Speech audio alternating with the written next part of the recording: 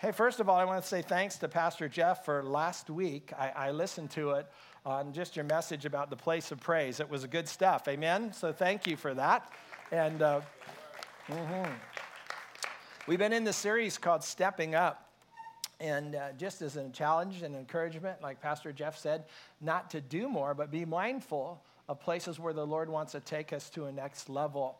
And I'm going to touch on that a little bit this morning, partly because it's Father's Day, but for several different reasons.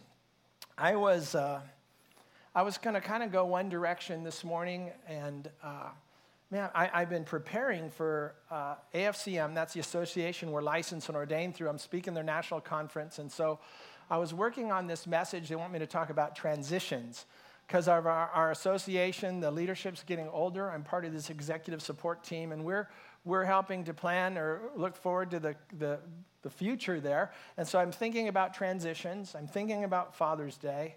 I'm thinking about graduation, and that's what helped form my message. But before we get there, I just want to show you some awesome fathers. Is that okay? Because fathers are supposed to train up their kids in the way they should go, right? Do you believe that? So just some pictures of some awesome fathers. This is how Dad does hair care.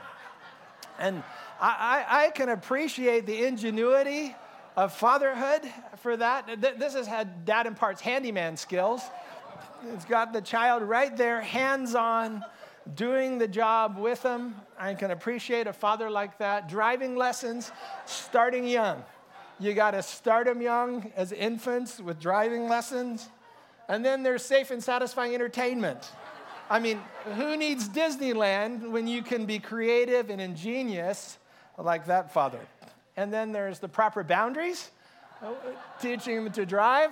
You just put it right out in front of them so they know no higher RPMs than this, and this is as fast as she goes right here. And then when mothers are alone with their babies, just having fun, and when fathers are alone with their babies, it's just a different dynamic. It's how fathers just bring out the best in their children, and then little Duck Dynasty friend. Nothing makes a father happier than seeing his daughter with a smile on her face and her boyfriend with fear in his eyes. And so that's just little heads up as they reach those preteen years, right, dads? And then this is Scary Dad. And this is a scary father at the beach having fun with his kids. But speaking of scary means frightening, alarming, terrifying, petrifying. Lots of synonyms for scary. As I was preparing the message for transitions for AFCM and Father's Day here, thinking about graduations and the different phases of people's life, I ran across a passage of Scripture that's scary. And it's scary to me as pastor, leader, father. It should be scary to some of you because we're called to impart a Christian worldview, a biblical worldview to the people around us, the next generation. And so when I saw this passage of Scripture, it got my attention, kind of rocked me, but also helped maybe shift what I want to share with you this morning.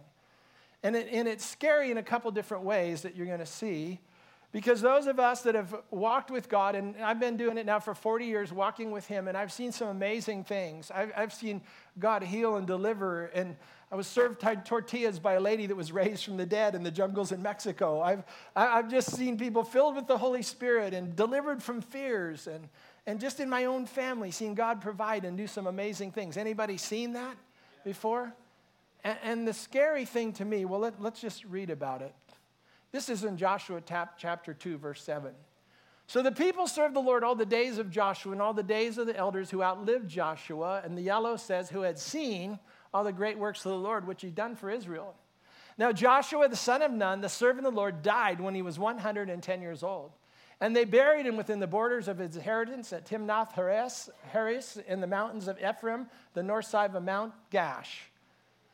And when all the generation had been gathered to their fathers, another generation arose after them who did not know the Lord, nor the work which He had done for Israel.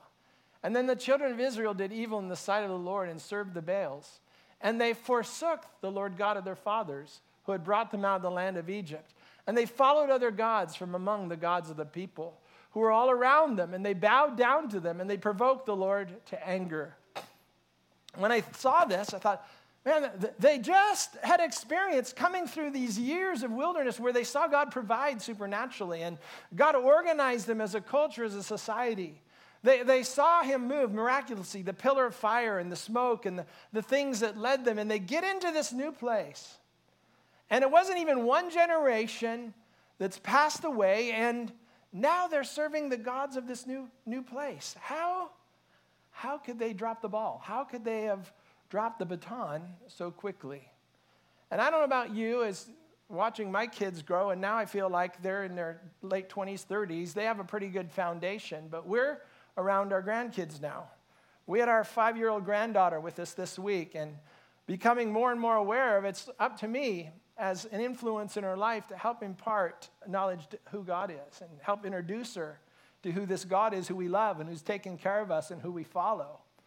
And so I guess the challenge to you and me this morning as we look at this is how do we hold on to these values and how do we impart these values and take ownership for the responsibility of imparting these values, whether you're a father this morning or a mother this morning or an aunt this morning or an uncle or just a cousin or somebody that's got influence around the lunch table at work or with the people on your work crew.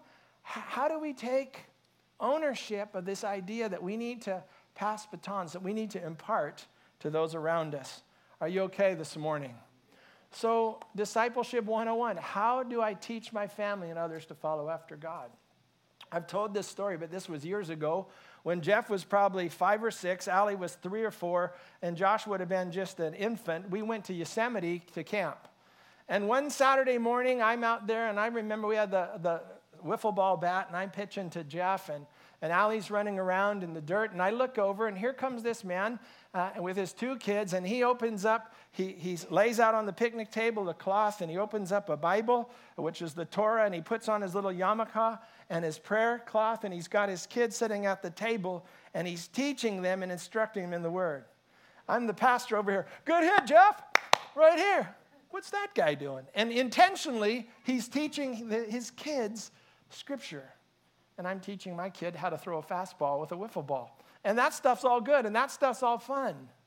But I know in that interaction, because I can still remember it today, the responsibility to impart to my kids the Word of God, the principles of God, and the plan of God. I know it wasn't long after that when we came home, and I'm not sure if it was right from that, but we put our kids in Awanas, which is a Bible training, reading, memory thing, with the idea that we want to impart and train up and have an influence on our kids. You got awful quiet in here. You doing all right? So let's talk about passing the baton. Can I have the batons? Thank you, Pastor Richard. Anybody ever been in a relay race? I know, Victor, you were. Several of you have been. Oh, a lot of hands went up. How many again? Lots of you. So tell me this. What's the most important part of the relay race? The baton. First of all, the most important is just running fast. That's the most important, that you're fast. But you're right. The most important part is the handoff. What you do with the handoff, because you can go by yourself out to the track and you can run with your stopwatch as fast as you can. But if you're going to be part of a relay team, then the most important thing is the handoff. When the baton is passed from this person to the next person. And when I think about this handoff, what you and me are doing is not just passing a baton, we're passing batons, plural. We're passing things that we learned. We're passing insights. We're passing stories. We're passing wisdom. We're passing do's and don'ts. We're passing warnings. We're passing times when I messed up, guys, and I don't want you to go this way. When my kids first started dating, I had to have those passing on the conversation about boundaries and how to honor and how to respect, something I didn't do well in my dating history. I could go back and say, this is where I messed up, but I need to pass on to you some things that I've learned. And so in this relay race, passing the baton is the most important thing.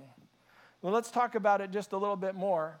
So in Psalm 78, he gives us instructions on what to pass on. To pass on his praises.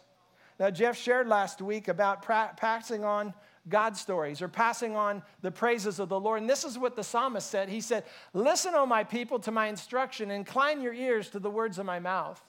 I'll open my mouth in a parable. I'll utter dark sayings of old, which we have heard and known, and our fathers have told us. Could you read the underline with me? We will not conceal them from their children, but tell the generation to come the praises of the Lord and his strength and his wondrous works that he's done.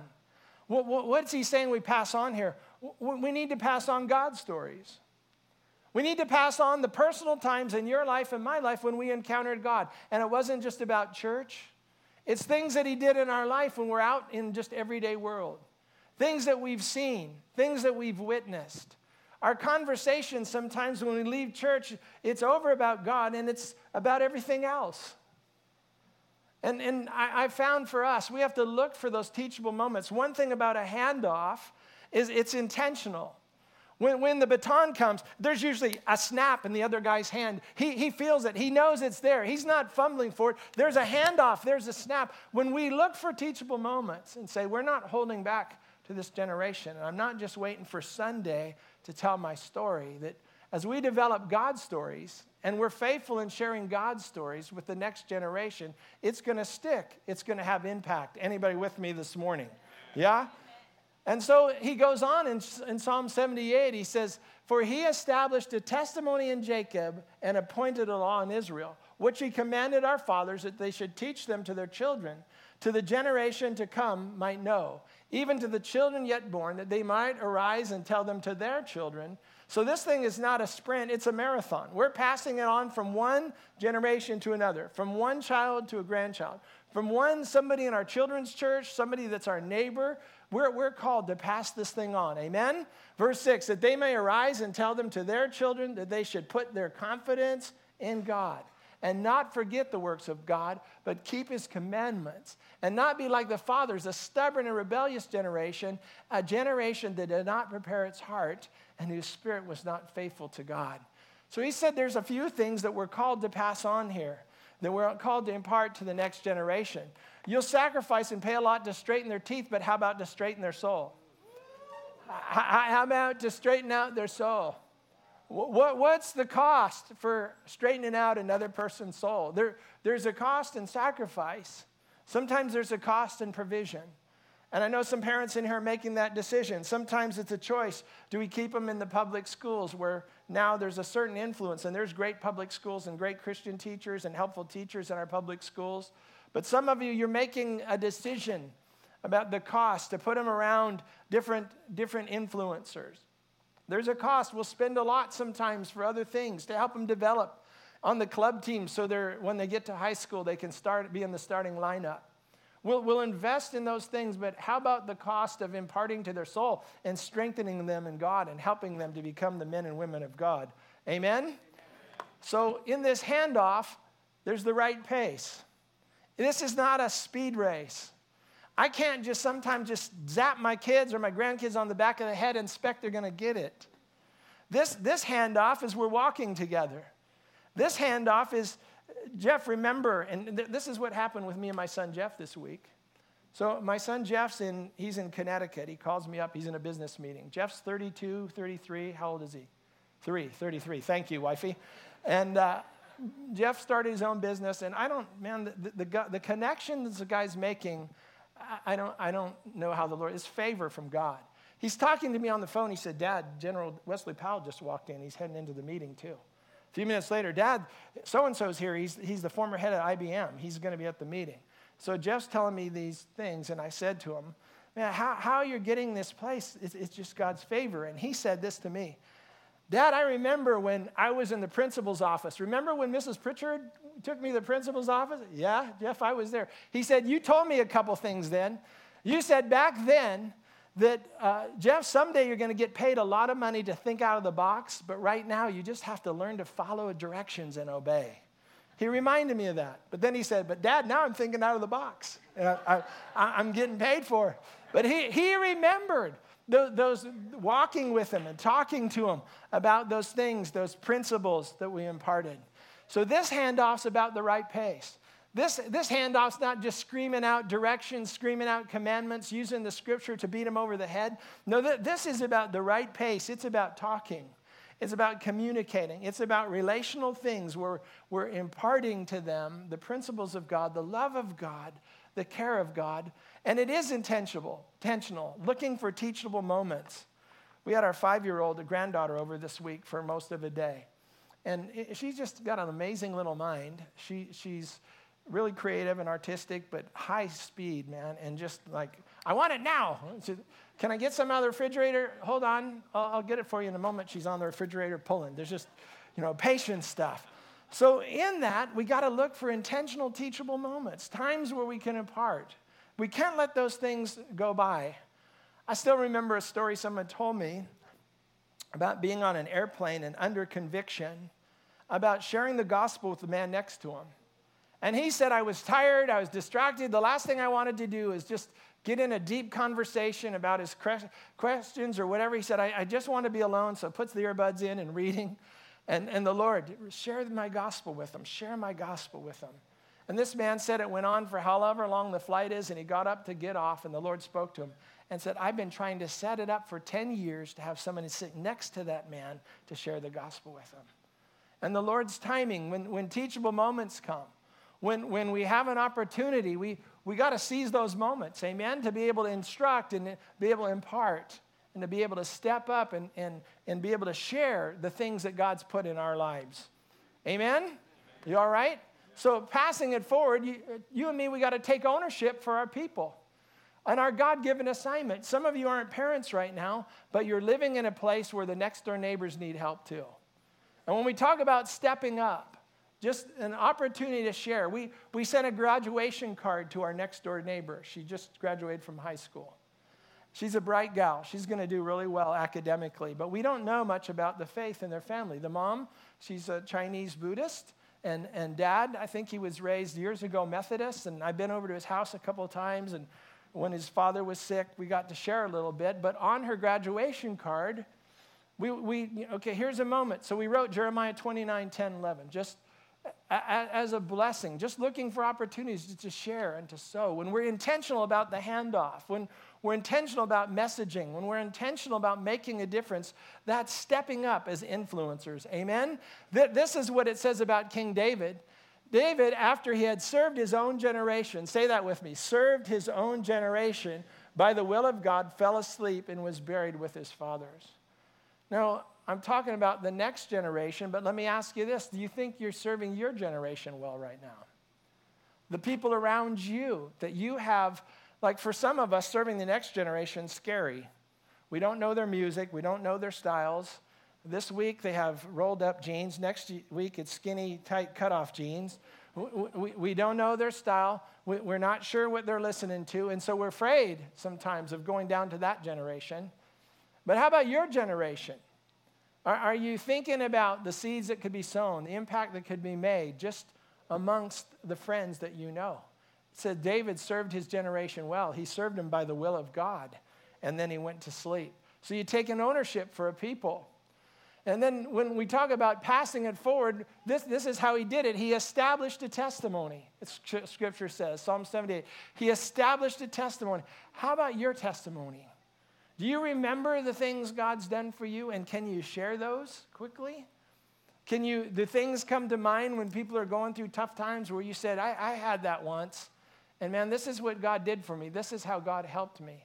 It said he appointed a law in Israel. I hear Gordon say amen because I know lots of his story.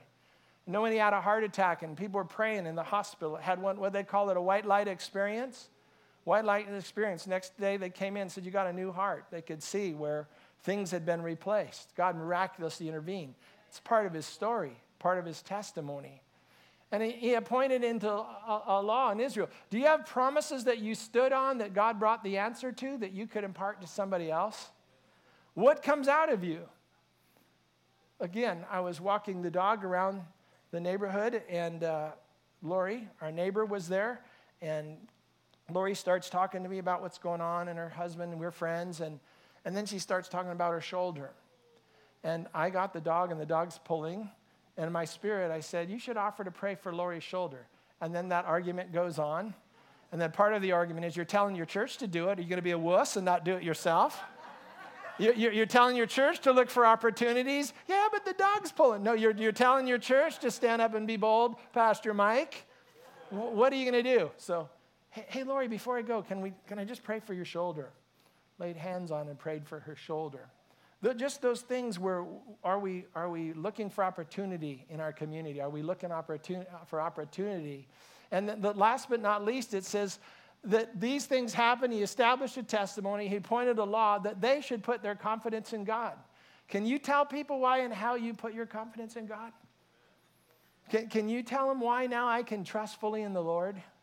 Is that part of your story?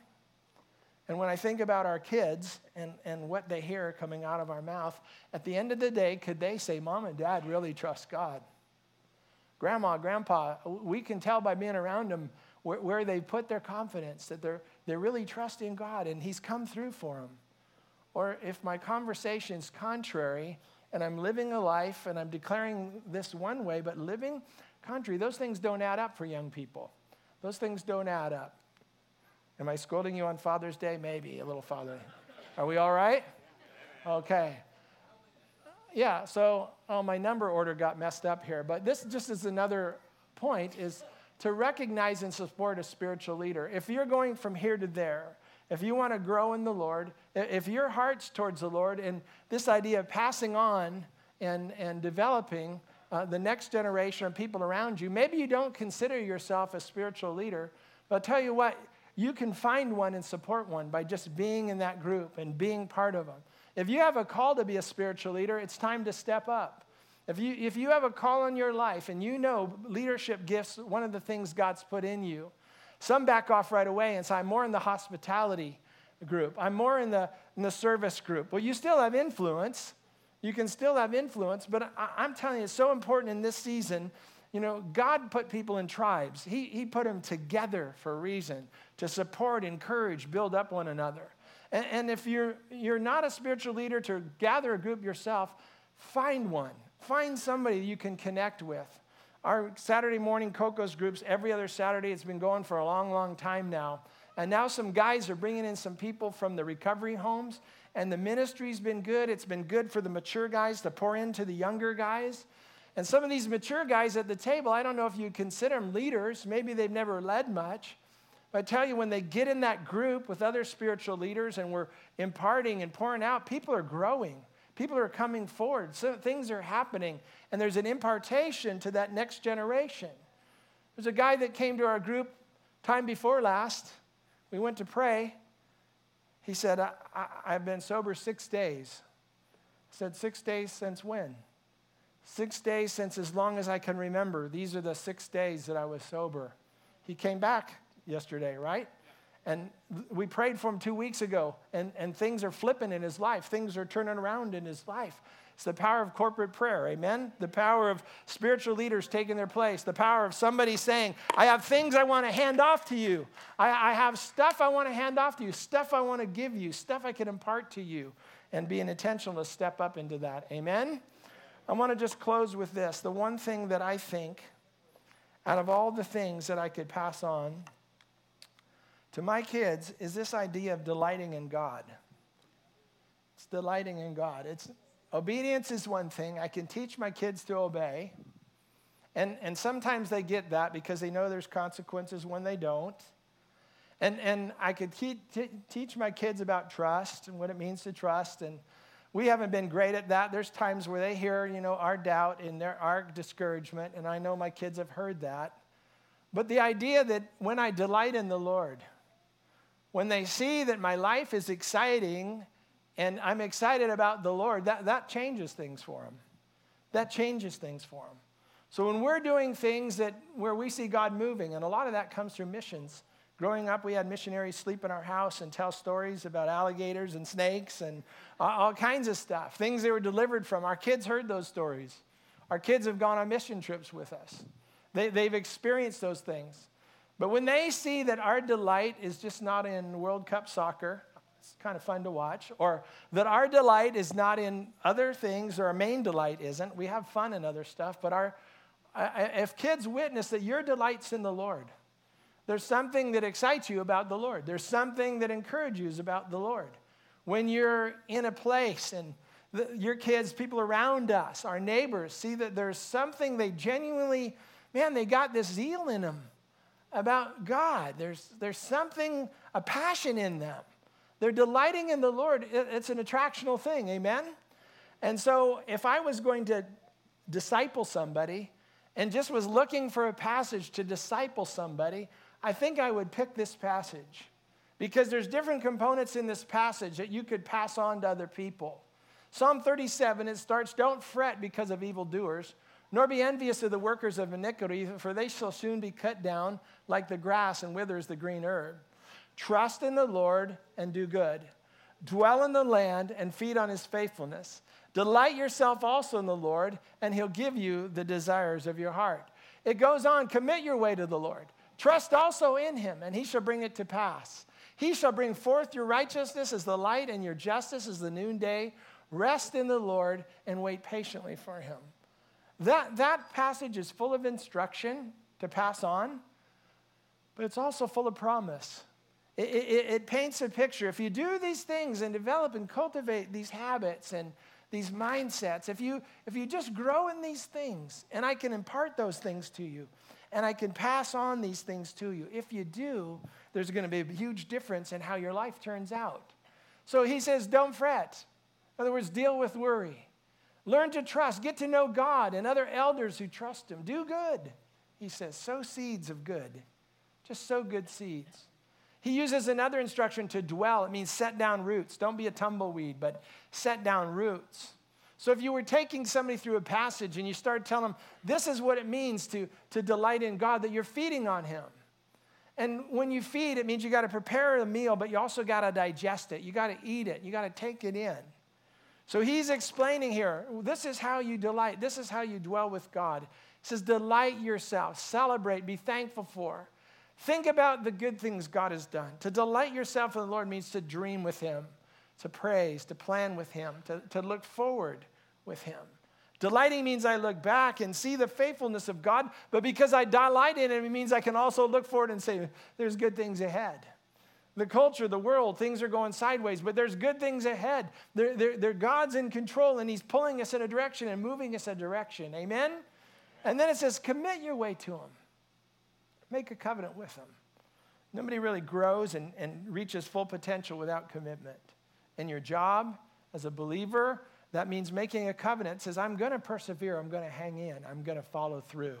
Amen? Then last, it says, rest and wait patiently. Boy, if you could pass on patience, it's hard to pass on patience, something people have to develop. But if I could lay hands on somebody and just impart patience, I'd have you pray for me first. But this idea that he says, wait patiently for him. Keep sowing. I like sowing and knowing.